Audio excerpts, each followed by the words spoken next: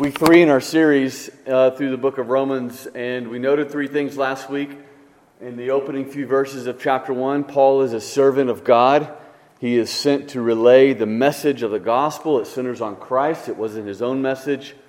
It was the word that God had given him and sent him to proclaim. We also saw how Paul began by expressing his love for the church, how he wanted to see them, how he valued face-to-face fellowship with them as a means of mutual encouragement, and that ultimately he wanted to encourage them through preaching the gospel in the church. Preaching the gospel is not just for unbelievers, it is for believers as well. We saw that in the first part of chapter 1.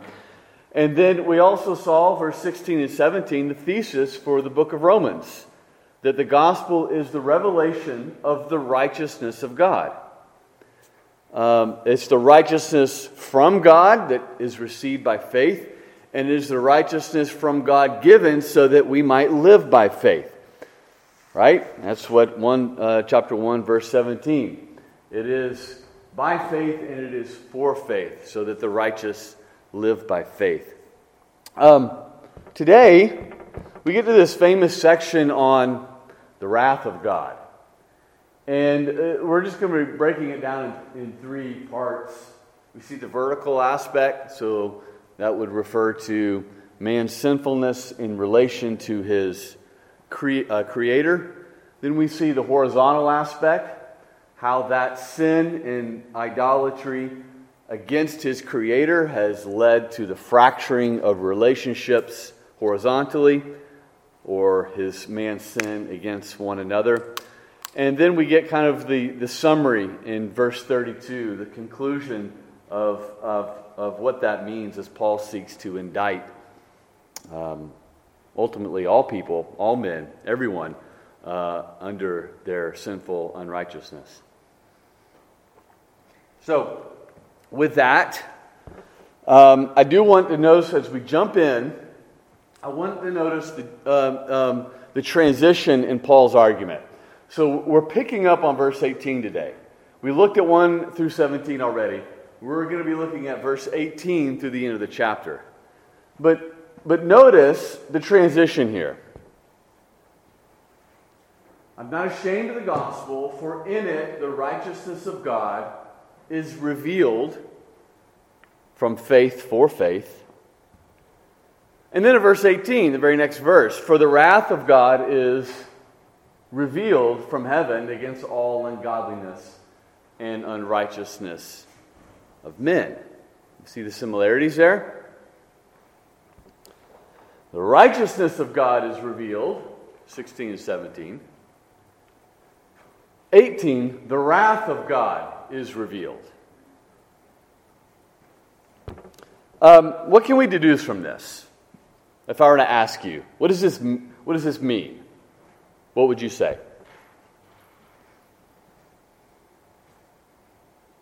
What is Paul saying? All right. Well, first of all, it's an explanation of why the righteous must live by faith. Right? He ended 17, and then he began verse 18 with the word for, therefore. So he ended by saying the righteous must live by faith. Therefore, for the wrath of God, for this reason, the wrath of God is revealed. So he's going to explain why the righteous must live by faith. Why we need a righteousness from God as a gift. I mean, think about this. This whole section concludes in chapter 3, verse 9, where Paul finally just says, look, there's none righteous, no, not one. All have sinned and fallen short of the glory of God, Romans 3:23. And that's going to lead to a transition in chapter 3, verse 21, where he says, but now the righteousness of God has been manifested, apart from the law, the righteousness, as he's going to explain, received by faith because of Christ. So he's explaining why the righteous must live by faith. Because the wrath of God is being revealed. Because you are going to fall under my condemnation, God's condemnation.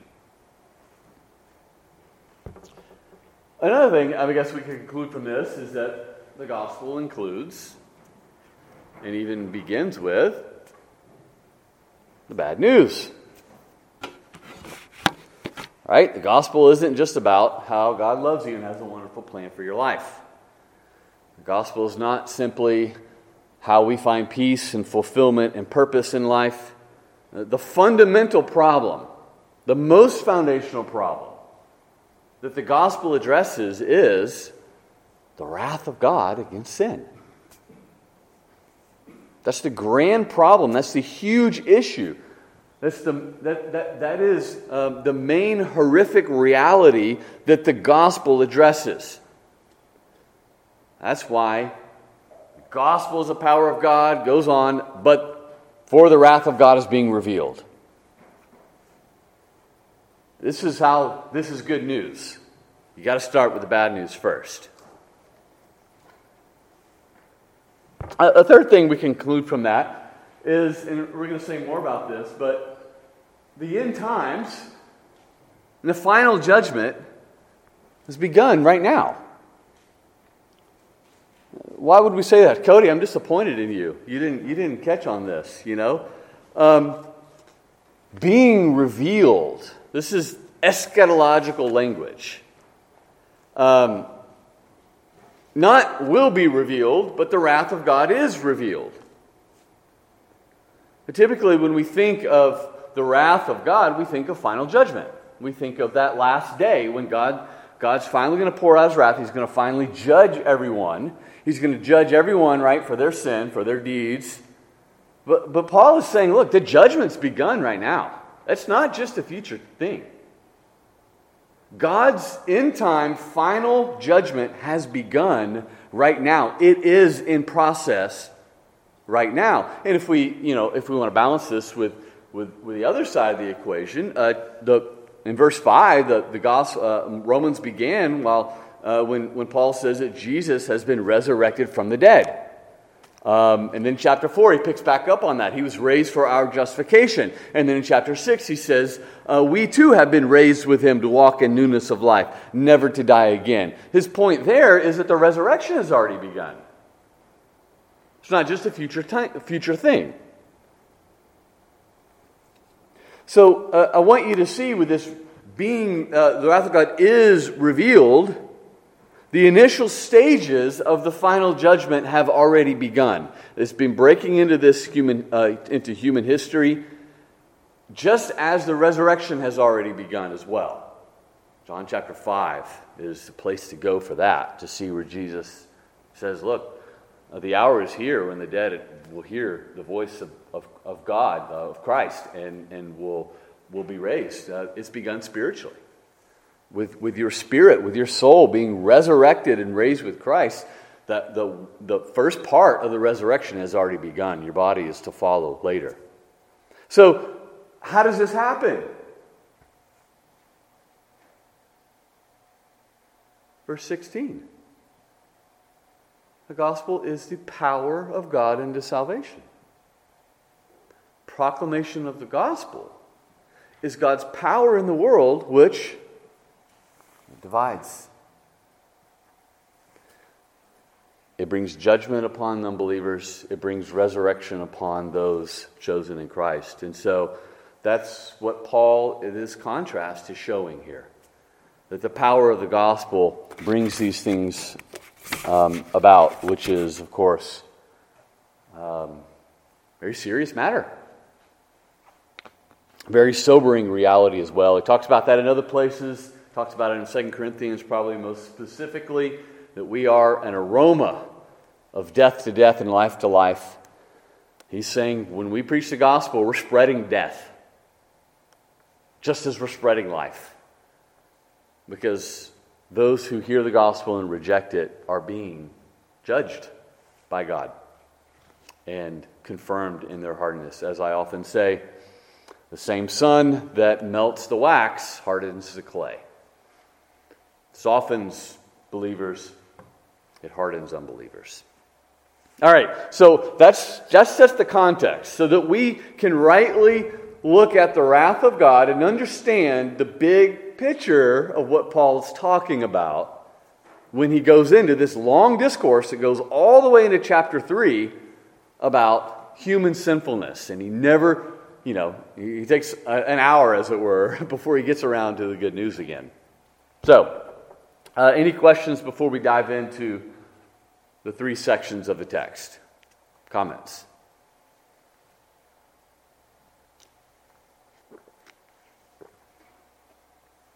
Anything? Anybody awake? Okay. Oscar? Do you think it's interesting that he starts the whole chapter out by talking about, first off, that God's righteousness is given to us. So before he kind of goes into the wrath of God, he talks about the gospel. And also, it reminded me of Ephesians, where he begins, before he starts talking about how we're fallen and we're dead, he starts by talking about our election and predestination. So it kind of sets it up in that sense. And then he goes into the bad stuff. And then he goes back to it. Why do you think he does that? Well, I think first off, it's just encouraging. Yeah. It sets you up to, so you read the good stuff, and then you read the bad stuff. And you kind of get hope. I don't know why. Because he's writing to a church. He's writing to believers. You wouldn't start off talking to an unbeliever about election, saying, you've been chosen in Christ before the foundation of the world.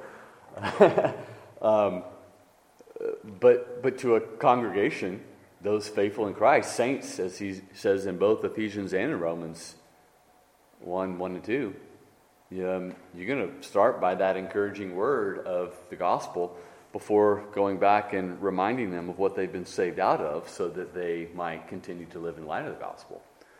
But with unbelievers, if you look in the book of Acts, for example, when the apostles were evangelizing, they take a different approach. Typically with Gentiles, they start with sin, and with the Jews, they typically start with Jesus is the fulfillment of the messianic promises. So that's good observation. And of course, the big picture in this is Romans 1 focuses on sinfulness of man in the Gentile world, and Romans 2 focuses on Jews and their sinfulness. And then Romans 3 brings it all together, for there are none who are righteous, no, not one. All have fallen short. So that is his breaking down of sin here. Well, let's move on. Romans 18 through 23, could I ask for a volunteer to read this section and to read it loud so that everybody can hear it? Andrew?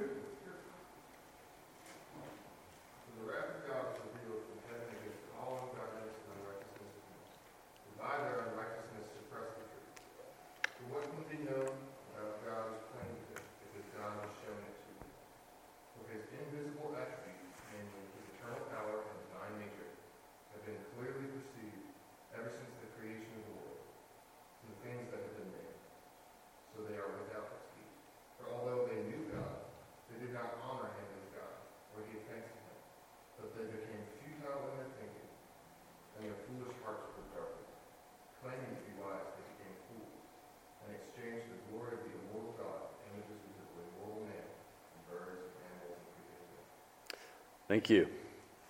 So God's end-time wrath is being revealed. And this raises 3 questions. What is God's wrath? Why is it being revealed?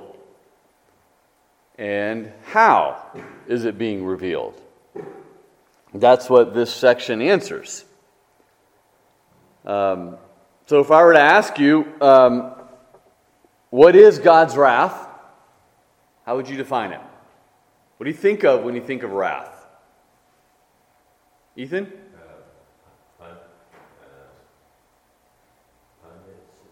Punishment? Yep, that's good. Judgment? Anger? Yeah, R.C. Sproul has a very provocative illustration of this. I've heard him preach it. I've read it in his commentaries and his writings, but he likes to point out that the word wrath in Greek is orge. It is from the same root of the word orgy, and the only connection between God's wrath and orgy is unbridled passion. This is a fit of fury in a sense where you're consumed with passion. Now, God is impassible, so we have to understand that, of course, analogically. But we need to understand it in the sense of it's not just rage, it's not just anger, it's holy indignation. He is consumed with his own holiness, because everything that is unholy is evil and destructive and harmful. And that's why it is against all ungodliness and unrighteousness. What is ungodliness? It's not godlikeness, right? And what is unrighteousness? Righteousness is goodness. So it's ungoodness, ungodlike goodness. So he's not just mad because, his kids broke the household rules. These things, ungodliness and unrighteousness, are the opposite of his nature, opposite of his character, and is by default, by definition, destructive and harmful and wicked and corrupt.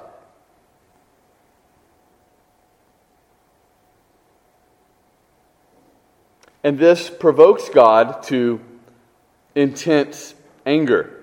I would say, in one sense, ungodliness is, again, pointing to our sin against God, while unrighteousness typically points to wickedness, sin against how we behave towards one another. But this, all is because God is good. It is because He is pure. It is because He is righteous. His wrath is the vindicatory or punitive righteousness of God. It's one of His perfections in relation to things that destroy creation and of things that are contrary to His nature. And ultimately, of course, we know it is divine judgment. That is what wrath is, divine judgment. So, why is it being revealed? Pretty clearly answered by the text here. It's being revealed because God has revealed Himself to all people, but the sinfulness of man has suppressed that revelation. Paul says here,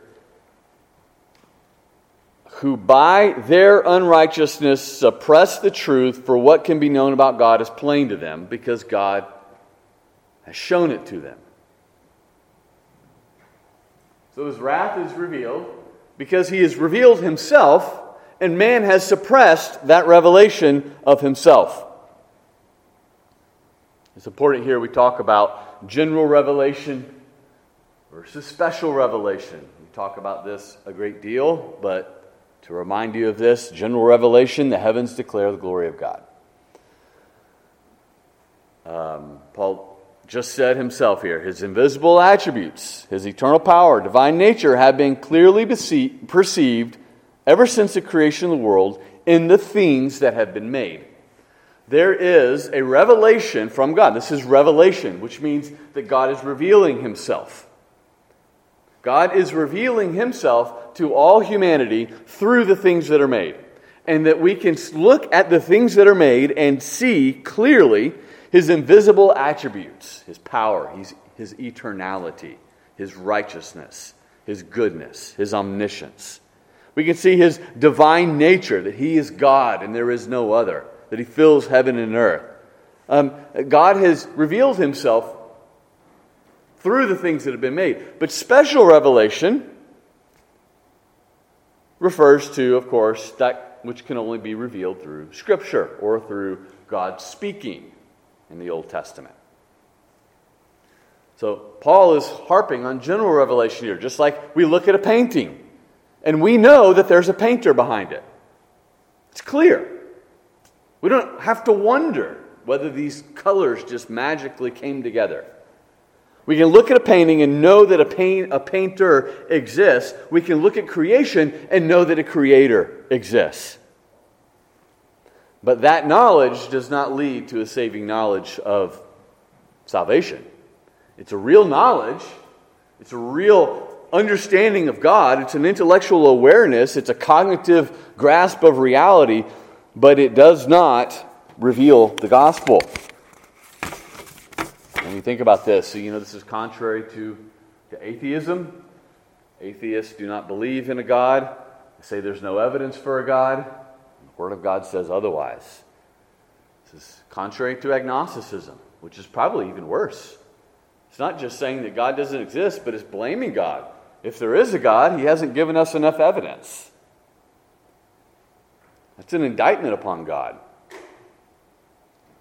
God has revealed Himself, and Paul is saying this is why God can hold everyone accountable. This is why His wrath is being poured out even upon those who do not have the Scriptures, because they know the truth. Even if they've never heard of Him, they know the truth.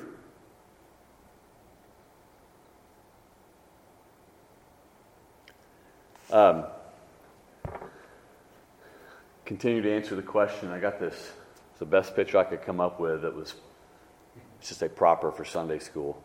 But it's suppressing. Every time I hear of suppress the truth, I think of the game we would play as kids where you would take a ball, a beach ball or something in the pool, and you would try to hold it underwater.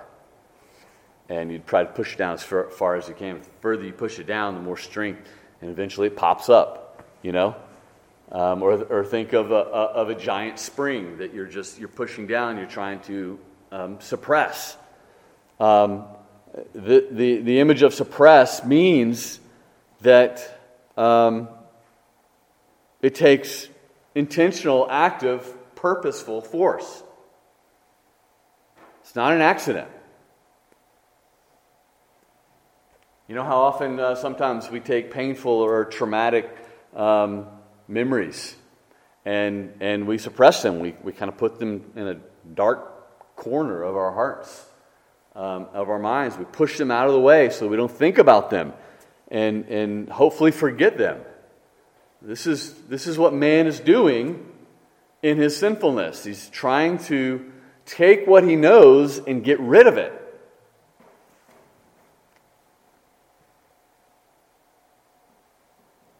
So this is a suppression that provokes God to holy fury, actively, forcefully suppressing the knowledge of God. And what does this suppression lead to? For although they knew God in this suppression, suppressing the truth, they did not honor Him as God or give thanks to Him. So they knew Him, but they didn't praise Him. They didn't worship Him. They didn't even give thanks for Him for giving us everything, life, provision. So they became futile in their thinking. Futile recalls the garden where the labor of man and the curse is to be futile. You're going to work the ground. It's not going to yield to you. You're not going to be able to accomplish the task that I set before you in creation, which was to build and extend the garden and conquer and take dominion over the earth. They became futile in their thinking. Their thinking became wasteful. And their foolish hearts were darkened. And they claimed still to be wise, but they became fools, and they exchanged the glory of immortal God for images resembling mortal man and birds and animals and creeping things. In a word, suppression leads to idolatry. Every time. Every time.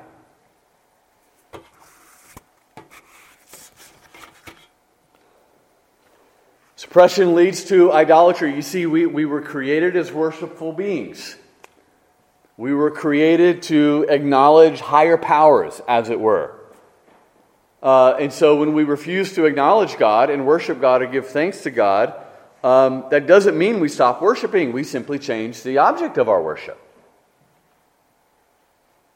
Something demands and calls for our ultimate allegiance. Something drives us. Someone shapes our hopes, our dreams, our longings, our fears. And typically, at least in American culture, idolatry tends to be good things that we turn into ultimate things. We worship people we love. We worship careers that we love.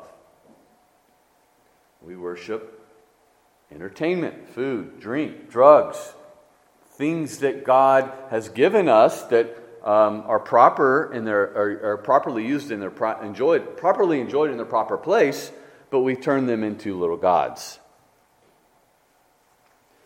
What Paul is saying is, you don't stop worshiping. Man in sinfulness has changed the object of his worship from the one true and living God to things of this creation. And what this has turned, this is the best picture I could come up with. I just Googled creation upside down. There you go. It has reversed the order of creation. Instead of worshiping God, humanity has turned to worshiping creatures. I mean, the same language. In Genesis 1, God created the cattle and creeping things and beasts of the earth. And Paul says here, we've exchanged the glory of the immortal God for images resembling mortal man and birds and animals and creeping things. He's recalling creation here. God created the animals, and then the capstone of creation was mankind made in the image of God, and signifying the lofty place that man holds, and that the man was created as higher than the animals and to worship God alone. And what's so tragic and what's so pathetic is that man has spurned his lofty status and has turned to worship things that are lower than him.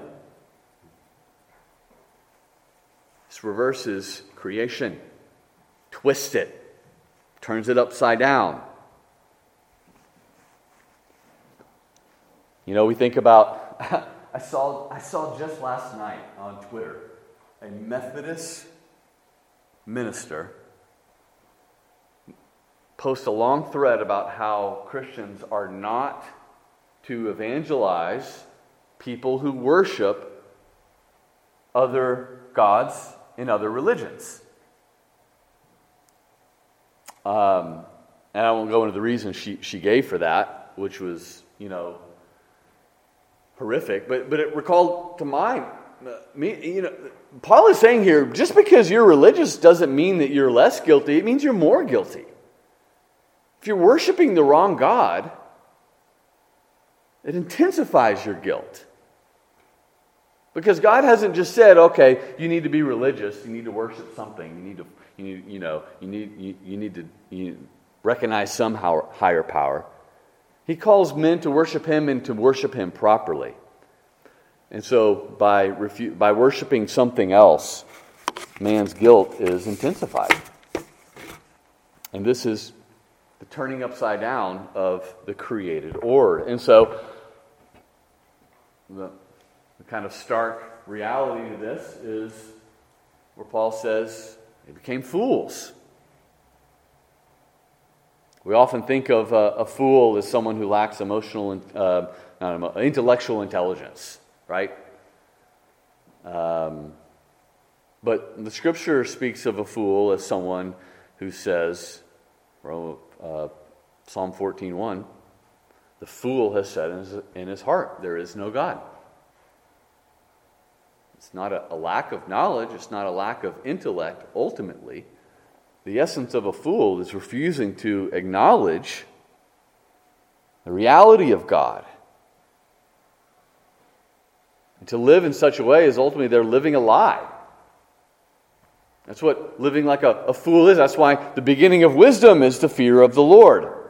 Authentic wisdom acknowledges that there is one Lord and that we are His subjects and that He is creator of heaven and earth and gives us life and everything that we enjoy, and that He is also a righteous Lord and that He will hold us to an account, and there are consequences for evil coming from His hand. And so they became fools.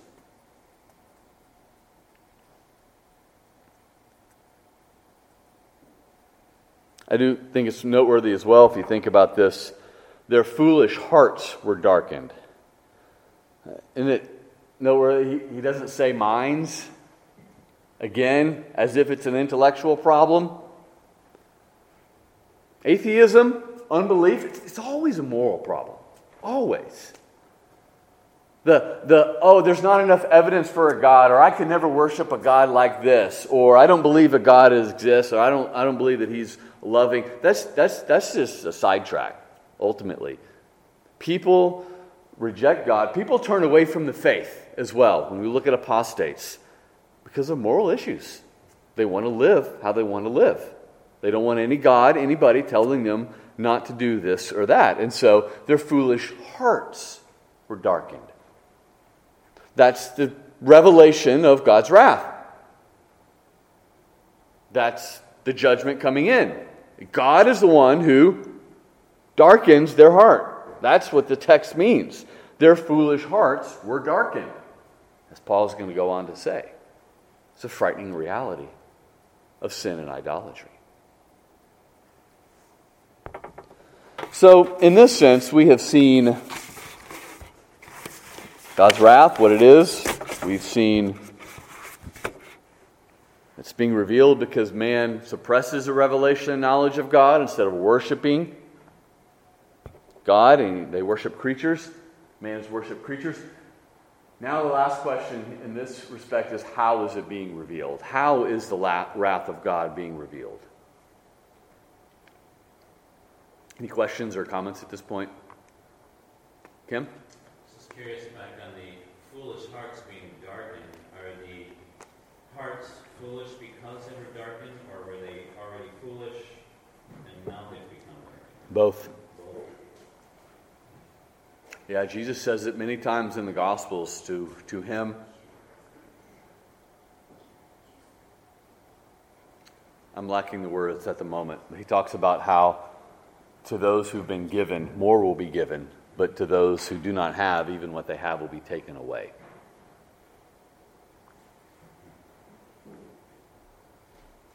Yes, it's darkness, God giving more darkness. Foolishness, God giving more foolishness.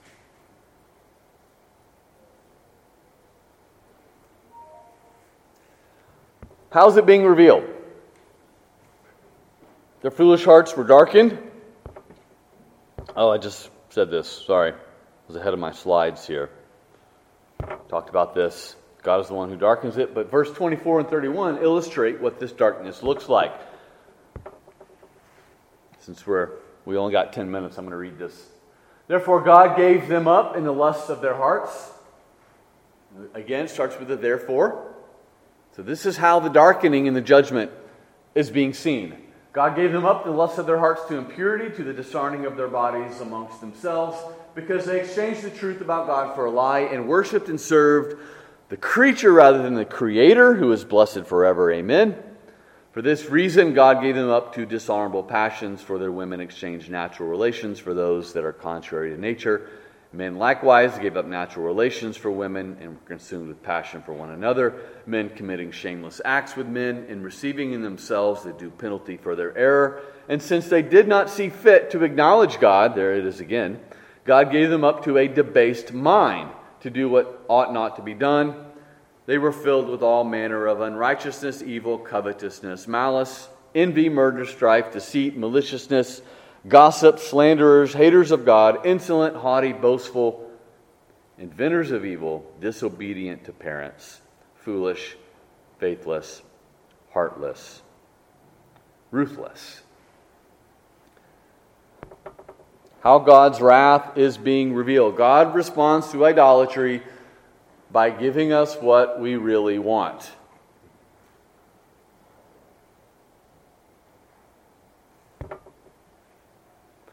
pulls back and he stops restraining sin,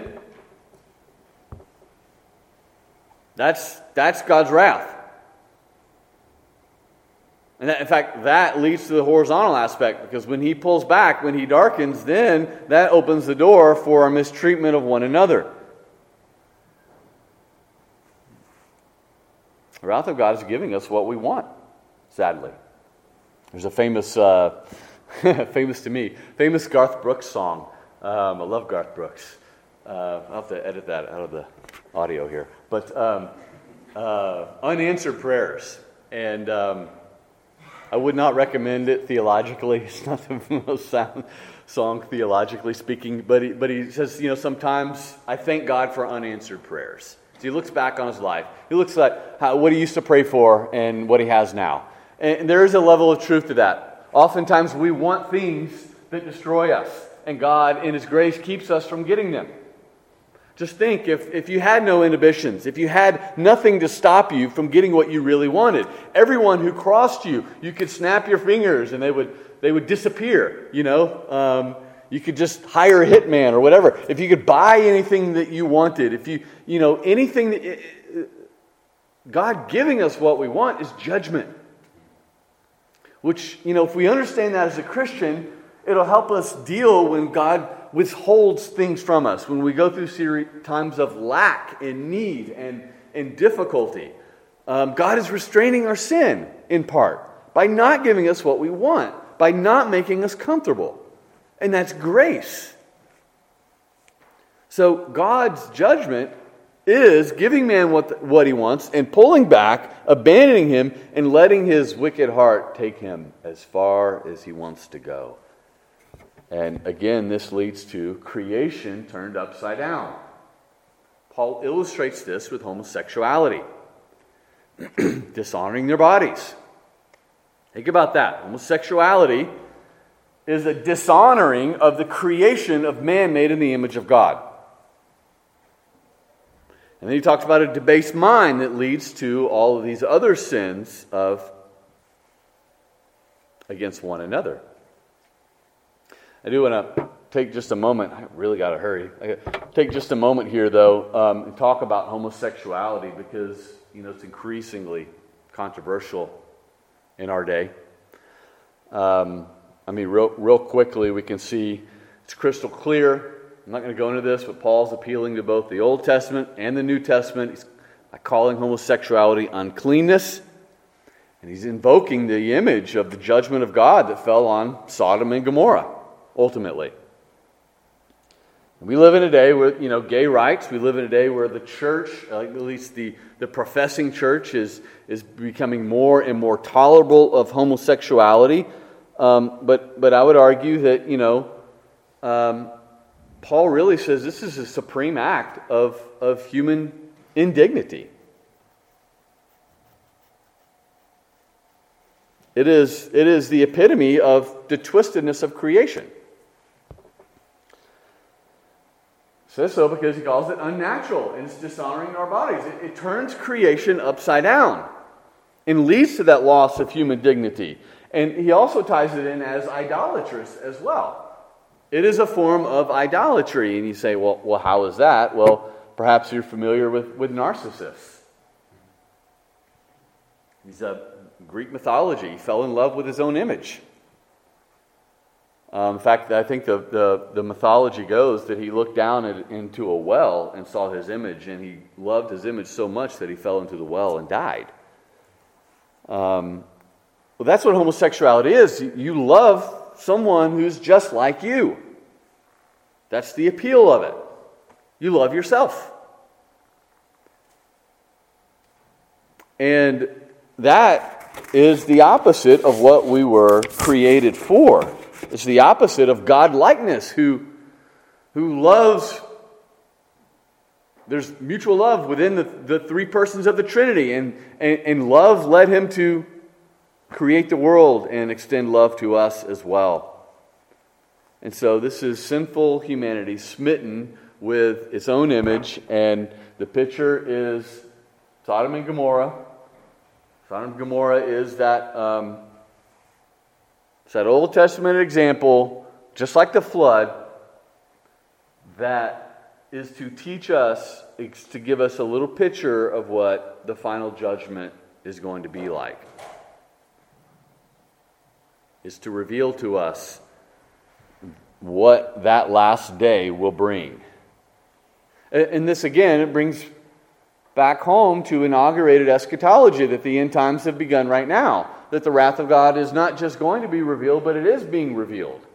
Giving man over to such passions is the wrath of God. And it's just simply going to bring more wrath as well. Finally, we'll conclude. We'll take some questions in just a minute. But in conclusion, he gives them up to a debased mind. Behavior and action follow thought, because this debased mind leads to the rest of the sin that Paul mentions there. The point is, it's all encompassing. It touches every aspect of our heart and lives. And all of these sins in some way, shape, some are worse than others, but all of these sins in some shape or fashion represent the judgment of God upon humanity. On sinful humanity, that is. Finally, then, the conclusion. Paul says, though they know God's righteous decree that those who practice such things deserve to die, they not only do them, but they give approval to those who practice them. This brings it home in the respect of sinfulness of man is not just doing bad things, but it's also manifested in approving of bad things. Charles Hodge says here, to take pleasure in those who do good makes us better. To delight in those who do evil is the surest way to become even more degraded than they are themselves. I think it's fair to say that it shows a greater depravity to encourage other people in their sin than it even is to commit the sin yourself. Which, in light of our culture and its acceptance of homosexuality and some of the things listed in this passage here, is frightening. Particularly because nowadays it's often seen as an act of virtue. You're being honest with yourself. It takes bravery to come out and be who you really are. That is verse 32 epitomized. So, conclusion, and we'll take questions. Until we understand the wrath of God and our own sinful depravity, we won't understand our dire need for the righteousness that comes from God. We won't grasp the righteousness that we need from Him to live by faith, that we can't please God by merit, that we can't please God by doing good things, that we can't please God in and of ourselves because of this depravity. And ultimately, we won't really get excited about grace if we don't understand the depths from which God lifts us up.